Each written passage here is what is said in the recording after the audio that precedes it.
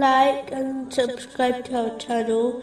Leave your questions and feedback in the comments section. Enjoy the video. Moving on to chapter 23, verse 68. Then have they not reflected over the Quran? This verse indicates the importance of truly reflecting on the creation and teachings of Islam.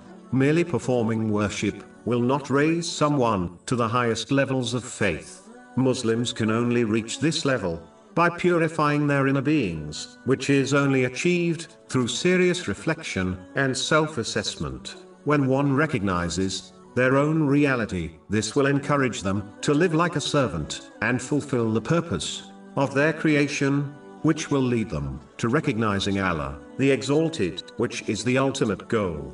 Chapter 51, verse 56.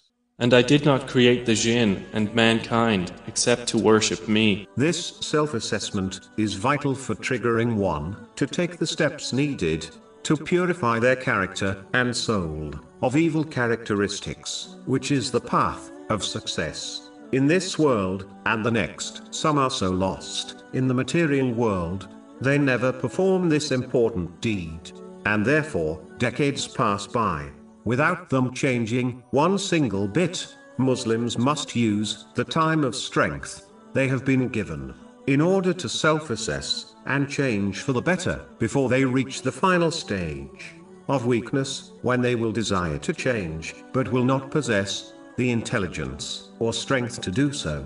This has been indicated in a narration found in Sahih Bukhari, number 6412. One only needs to turn the pages of history to observe those who were given great power and wealth, but eventually a time came when their moment of strength ran out, and because of their persistent disobedience, they were destroyed. Those who used their moments of strength in the correct way, by pleasing Allah, the Exalted, will be blessed by Him in such a way that even after departing from this world, they will still be honored by society.